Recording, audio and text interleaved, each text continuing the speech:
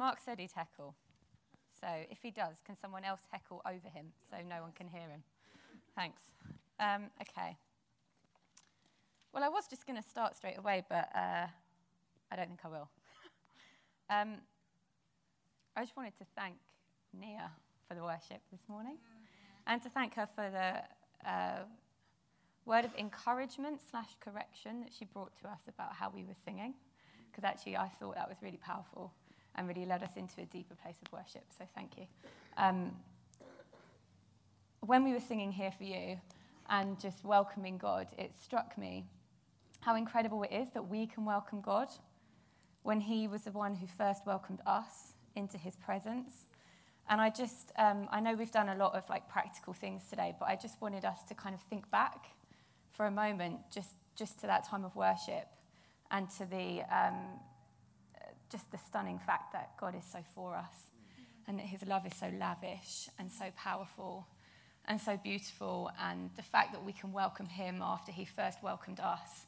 So I just wanted us to take our hearts back there for a moment before I just start saying lots of words, which I'm sure will be from the Lord. But yeah, we just thank you so much, God, that we can welcome you and that you welcomed us first, and that we can love because you loved us first, and that your love is so powerful and stunning and reckless and overwhelming and amazing. And we just open our hearts, we open our whole lives to you, and we receive your love, Lord. We receive your smile over us. We just love you, Lord. We love being with you, Father. Okay. I also thought this was a good opportunity for me to start by sharing a bit of a testimony and a bit about me, because I'm aware that probably a lot of you have absolutely no idea who I am, apart from that I do worship stuff. So I'm actually going to speak about 2 Kings chapter 6 today. So I'm going to speak about battle. I'm going to continue with Mark's series. Mark really helpfully told me that there was absolutely no direction for this preach, so I could just pick whatever I wanted, which was supremely unhelpful. But about, 5 or 6 weeks ago, I was praying and just saying, God, I actually have no idea what to preach about. And he just said 2 Kings chapter 6, so I turned to it, and it turned out to be completely applicable to this series on battle. So I'm going to continue with that series. And I thought I'd start just by telling you a bit about why I'm talking on battle and what God has been doing with Mike and me, but me specifically to do with battle, over really the last year. So it has been such a powerful teaching series. I mean, I don't know how you guys have felt when we've been receiving the word on Sunday mornings, but for me it has been so powerful hearing about these things we can actually do, these ways we can change our stance when we find ourselves in these challenging situations. I found myself, I've had, 3 really challenging situations. A couple of years ago, some of you will remember my cousin actually, who was very sick. You guys prayed for her for a number of years, and she passed away a couple of years ago, and it was a battle that we lost. And I at the time just had no framework to understand why we lost that battle. In many ways, actually, the battle was won because her faith and her experience of Jesus in that time was profound and amazing. So actually, I don't believe it was a completely lost battle, but we didn't see her healed. So in that sense, it was a lost battle. And then I'm just going to be really open and vulnerable with you. I'll try not to cry. So this year, Mike and I lost 2 babies. So we lost a baby in March, at the beginning of March, and then we lost our second baby in May. So we've been through this period of time where we've lost some battles, and I mean, we were really fighting. And this series has equipped me again. I sort of worshipped through those losses the best way I knew how, but this series has, I don't know about you, but for me, it's re-equipped me, having experienced some losses, to reposition myself for victories going forward, which has been a really powerful thing for me. And I kind of realised, actually, even just in the worship today, that those losses, I've really experienced the presence of God in the midst of all of that, but I kind of lost the knowledge and the conviction of the Lord's lavish love and the fact that he is so for us. And he's not waiting for us to prove ourselves.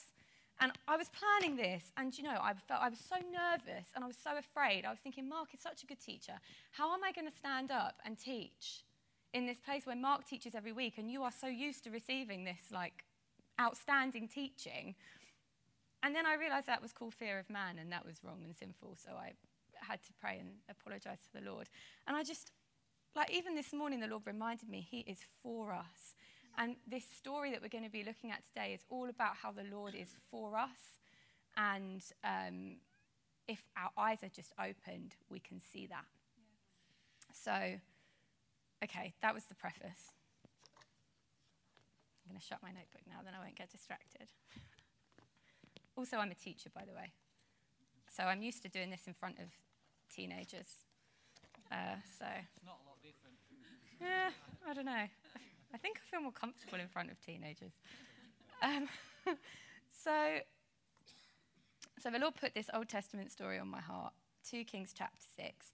And it's the story of Elisha defeating some Aramean raiders who had come to capture him. And I'm going to be focusing on 2 key themes. First of all, the role of prophets and the prophetic in battle.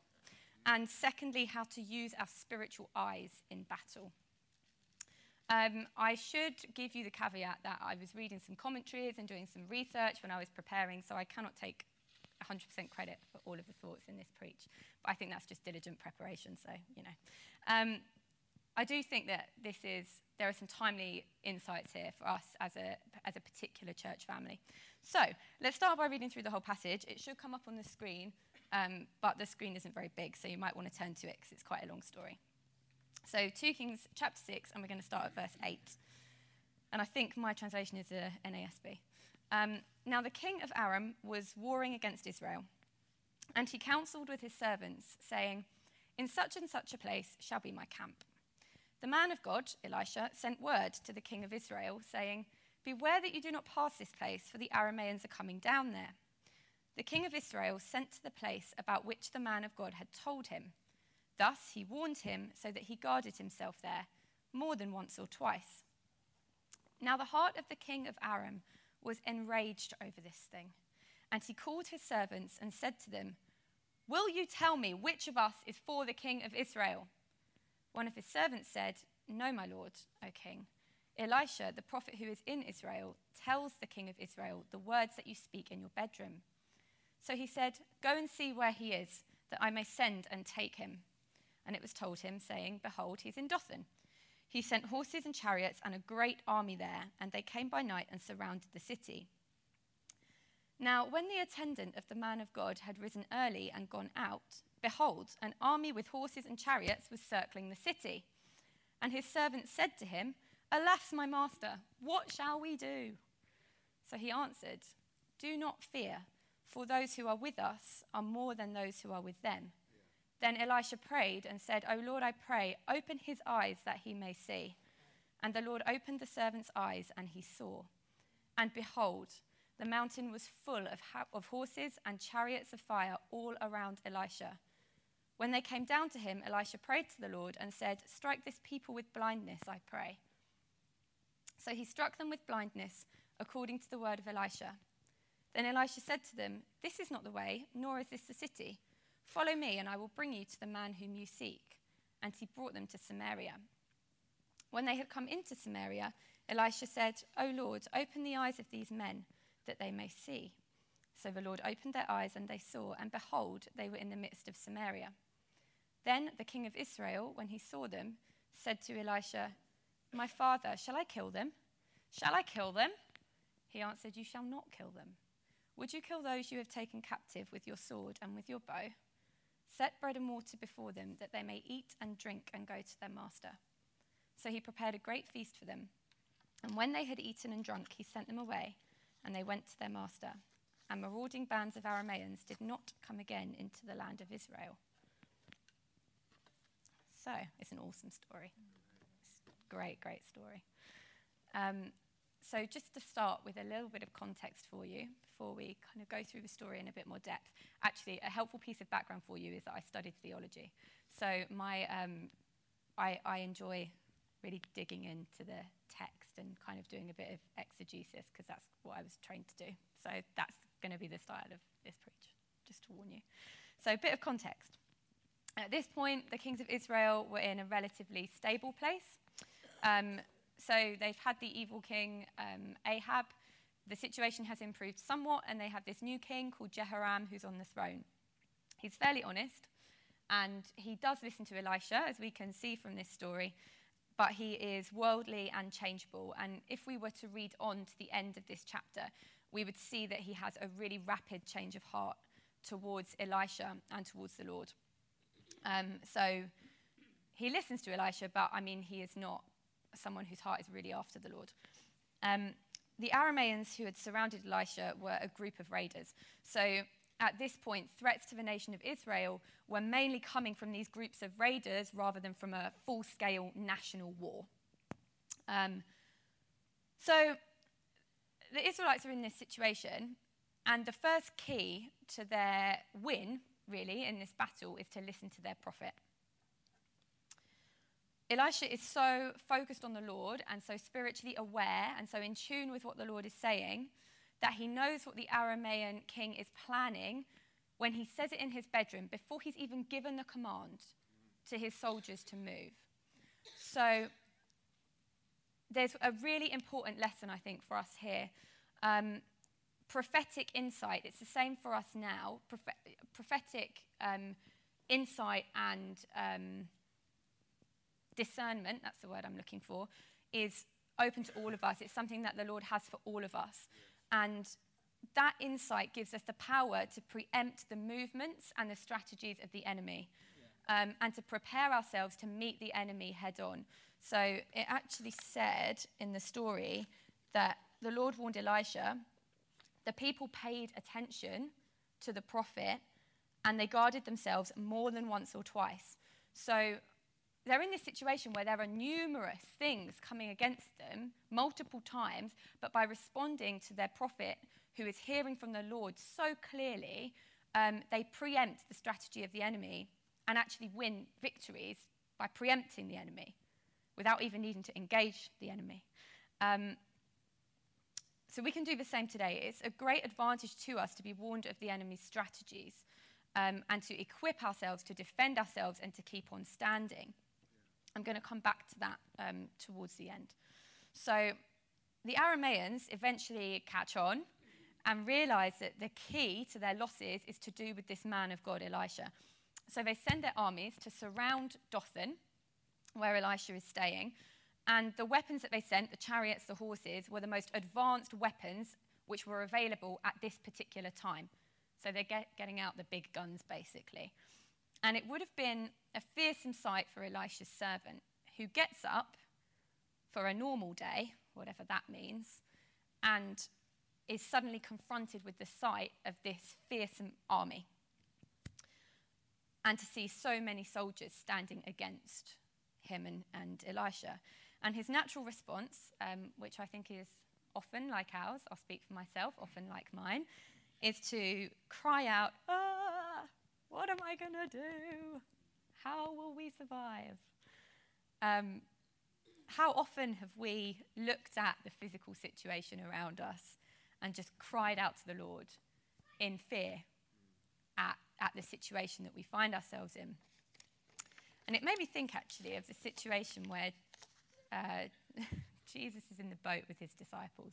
This is also one of my favourite stories. And there's that storm on Lake Galilee in Mark chapter 4. And we see exactly the same thing. So the disciples have just been hearing all this teaching from Jesus, his powerful teaching. They've seen him do all these miracles in much the same way that Elisha's servant at the beginning of 2 Kings chapter 6 had just seen the Lord working through Elisha to make an axe head float in the river. You know that story. So both the disciples who were in the boat and Elisha's servant had just seen a display of the power of God. But when their situation changes and they find themselves either surrounded by an army or stuck in a storm, they absolutely panic. Jesus is having a nap, which I completely love. He's so chilled. And the disciples are panicking and doubtful and fearful about what on earth is going to happen to them, and they're fearful that they would die. And, well, that story just makes me laugh. I think it's a great story. Psalm 3 verse 6, I think I've got this on a slide, says, "I will not fear, though tens of thousands assail me on every side." There's so many examples, I'm just going to give you 3. Psalm 27 verse 3 says, "Though an army besiege me, my heart will not fear. Though war break out against me, even then I will be confident." And Psalm 34 verse 7 says, "The angel of the Lord encamps around those who fear him, and he delivers them." The word is so clear in telling us that we mustn't fear despite what our physical eyes see. So whether it's a storm like the one the disciples saw or an army encamped around us, whatever our physical eyes see, there's something else far greater and more powerful going on spiritually.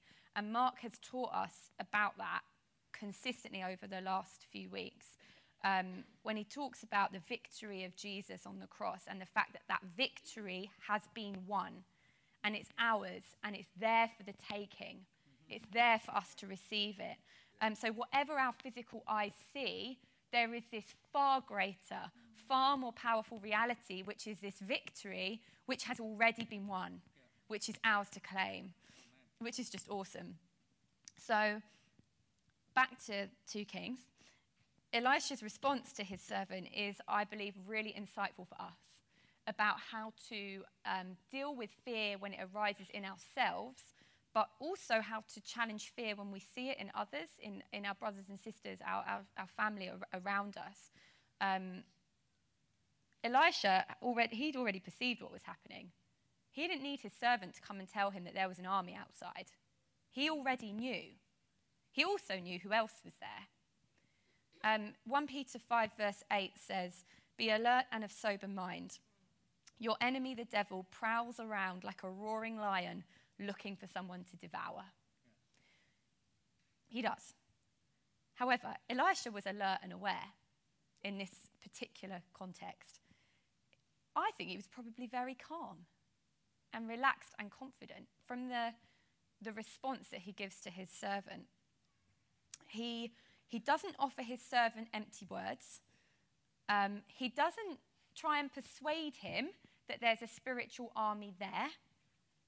He doesn't say, "Oh, don't worry. Look, can't you see?" Da, da, da, da. He doesn't do any of that. He doesn't even really offer comfort.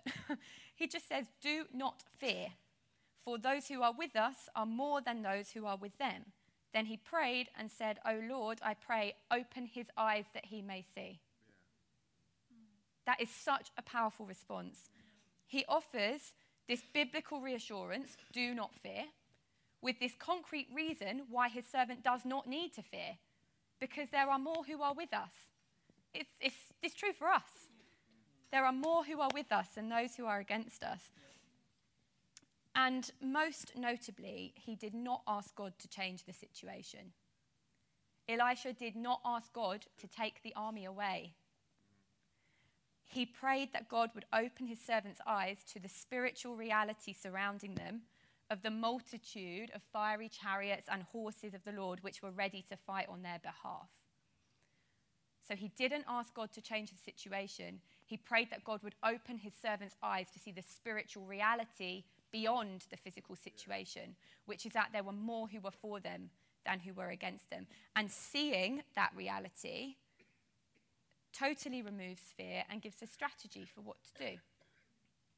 I wonder how often our first prayer response, and I'm not saying we shouldn't pray for things to change, like for people to be healed. Don't hear what I'm not saying. That's not what I'm saying. But I wonder how often our first prayer response is for God to just change the situation. But what might the difference be if our initial prayer response is to ask God to open our eyes to the spiritual power that he's given us and to the victory he's given us and to the spiritual reality surrounding us instead, and to get our strategy from that place and then to move forward. And as I was just thinking about this, I was thinking about the number of times that I have almost tried to open my own eyes out of my own effort. And actually, like, Elisha is so insightful because he prays. And the work of opening our spiritual eyes is God's to do. We can, read the word and immerse ourselves in the presence of God, but it is the Lord who opens our eyes. And Jesus said, I came to give sight to the blind, and but to make those who see unable to see. God is so willing and so able to do this work of opening our spiritual eyes with all of us. Like I said before, it's not just the work of a few prophets anymore to hear the voice of God and to discern and perceive what's happening in the spiritual. That gift, that discernment is open to all of us, and it's the Lord's work to complete if we would just ask, Lord, open our eyes. Something else which is, I think, really awesome is that Elisha's servant's lack of perception didn't change the truth of the spiritual reality that the mountain was full of horses and chariots of fire all around them. If we can't perceive something, doesn't mean it's not true. And if we can't perceive something, but somebody else can, like, get close to that person and ask God to open your eyes so you can perceive what they perceive and see what they see. I believe this is why it's so important for us to listen to and honour and just pay attention to the people who we know in our personal lives, in our nuclear families, in our church family, those people who are okay, wait, let me go back a step. So the prophetic and discernment is open to all of us, but there are some people who are raised up as voices, as prophets, as a vocational thing. I really believe that.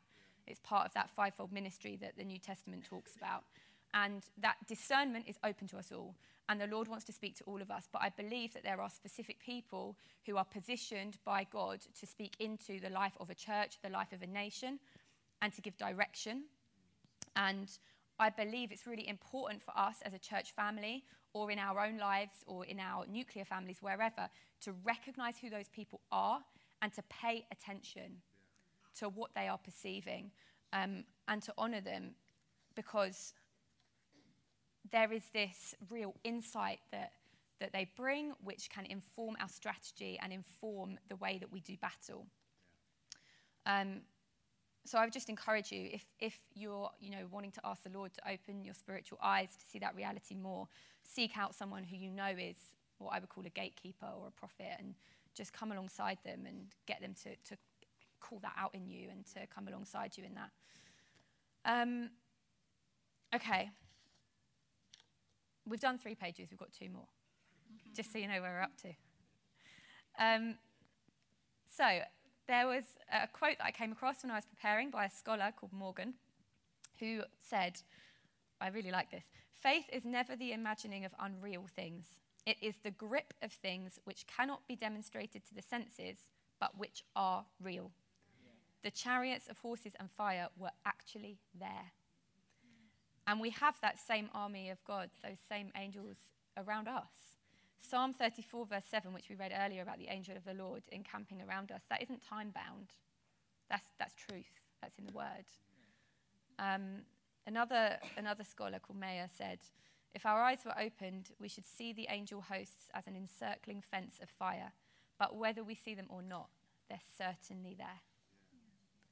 When we're in the midst of battle and all we can seemingly perceive are earthly troubles and armies surrounding us and storms, and all we see are spiritual forces of darkness, we just need to ask the Lord to open our eyes to perceive the truth of the situation. The angel of the Lord encamped around us.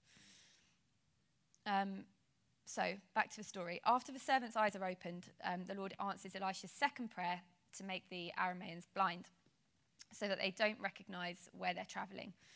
Eventually, they end up in Samaria, which was the kind of capital of Israel at the time, and it's where King Jehoram was living. And when they arrive, Elisha's quick to give direction to the king of Israel, who immediately assumes that they should all be killed. Elisha doesn't operate in the way that the earthly king expects him to. He offers food and rest to the raiders. Proverbs 25, verses 21 to 22 says, "If your enemy is hungry, give him food to eat. If he's thirsty, give him water to drink. In doing this, you will heap burning coals on his head, and the Lord will reward you." Elisha demonstrates the duty to love the enemy, which Jesus himself commanded us about in Matthew 5 in the Sermon on the Mount. I'm going to just read the whole section. "You have heard that it was said, 'You shall love your neighbor and hate your enemy.' But I say to you, love your enemies and pray for those who persecute you, so that you may be sons of your Father who is in heaven. For he causes his sun to rise on the evil and the good, and he sends rain on the righteous and the unrighteous. For if you love those who love you, what reward do you have? Do not even the tax collectors do the same? If you greet only your brothers, what more are you doing than others? Do not even the Gentiles do the same? Therefore you are to be perfect as your heavenly Father is perfect. Whoever your ites are, as Mark said a few weeks ago, we're called to demonstrate the love of Christ to those who surround us to do us harm. Ephesians 6:12 tells us that our struggle is not against flesh and blood, but it's against the rulers, against the authorities, against the powers of this dark world, and against the spiritual forces of evil in the heavenly realms. And it's for this reason that it's so important that we ask God to open our eyes so we perceive what he is doing, so that we can show that love to our enemies. Because actually, the earthly people who might be wanting to cause us harm, they're not the root of the problem. Our struggle is not against flesh and blood. It's against powers and principalities. Okay. I'm going to do some reflection and prayer points right at the end. But before I do that, I just think the word has better things to say than I do, because the word is God's word. So I wanted to just leave you with a few more scriptures to encourage us that the truth is that God's chariots do surround us now, the same way they surrounded Elisha. So I'll just read these scriptures. They're great. Hebrews 13, verse 5 to 6 says, "Keep your lives free from the love of money and be content with what you have, because God has said, 'Never will I leave you. Never will I forsake you.'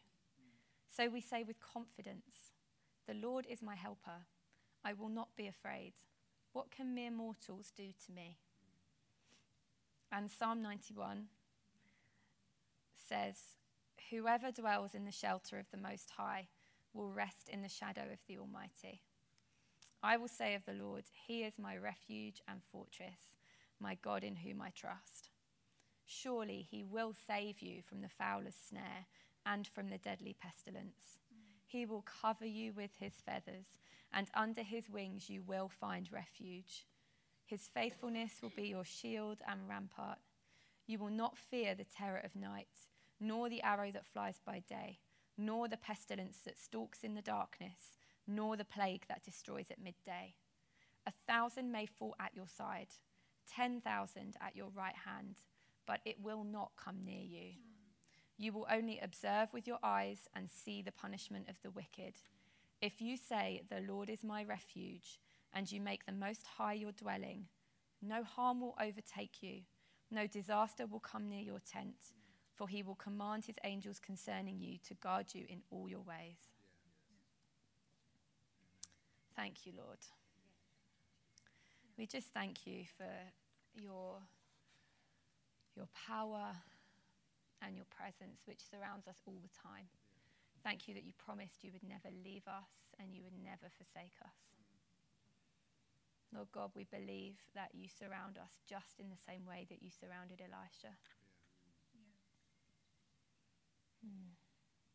Lord, we thank you for your word. Thank you for the wisdom in your word.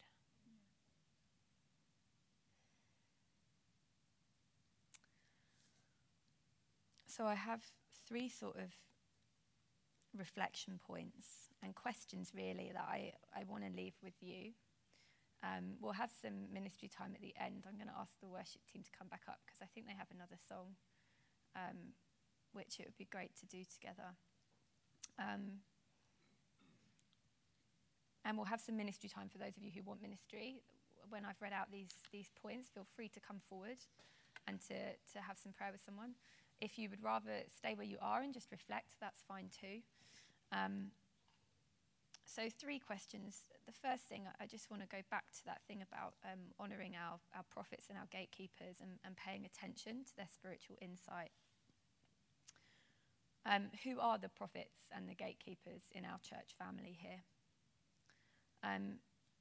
Who is seeing things in the spiritual and getting the strategy of God for the battles that we're in? If you feel that you are a prophet or a gatekeeper, I want to invite you to come in and get prayer at the end, and just to get the Lord to give you a fresh anointing. Secondly, how can we minister other people out of a position of fear, as Elisha did with his servant? Are we quick to offer advice and earthly counsel, like when Mark was talking about, getting on the phone and complaining to our friends? When someone else gets on the phone and complains to you, what is our response? How can we minister like Elisha did with biblical truth and prayer, that people's eyes are opened? And lastly, do you know that the army of God is encamped around you? Are your spiritual eyes open? I know that I want mine to be more open, always more open. So if you would like prayer for more spiritual insight and for your eyes to be open, then you can come forward too. Can the worship team come up?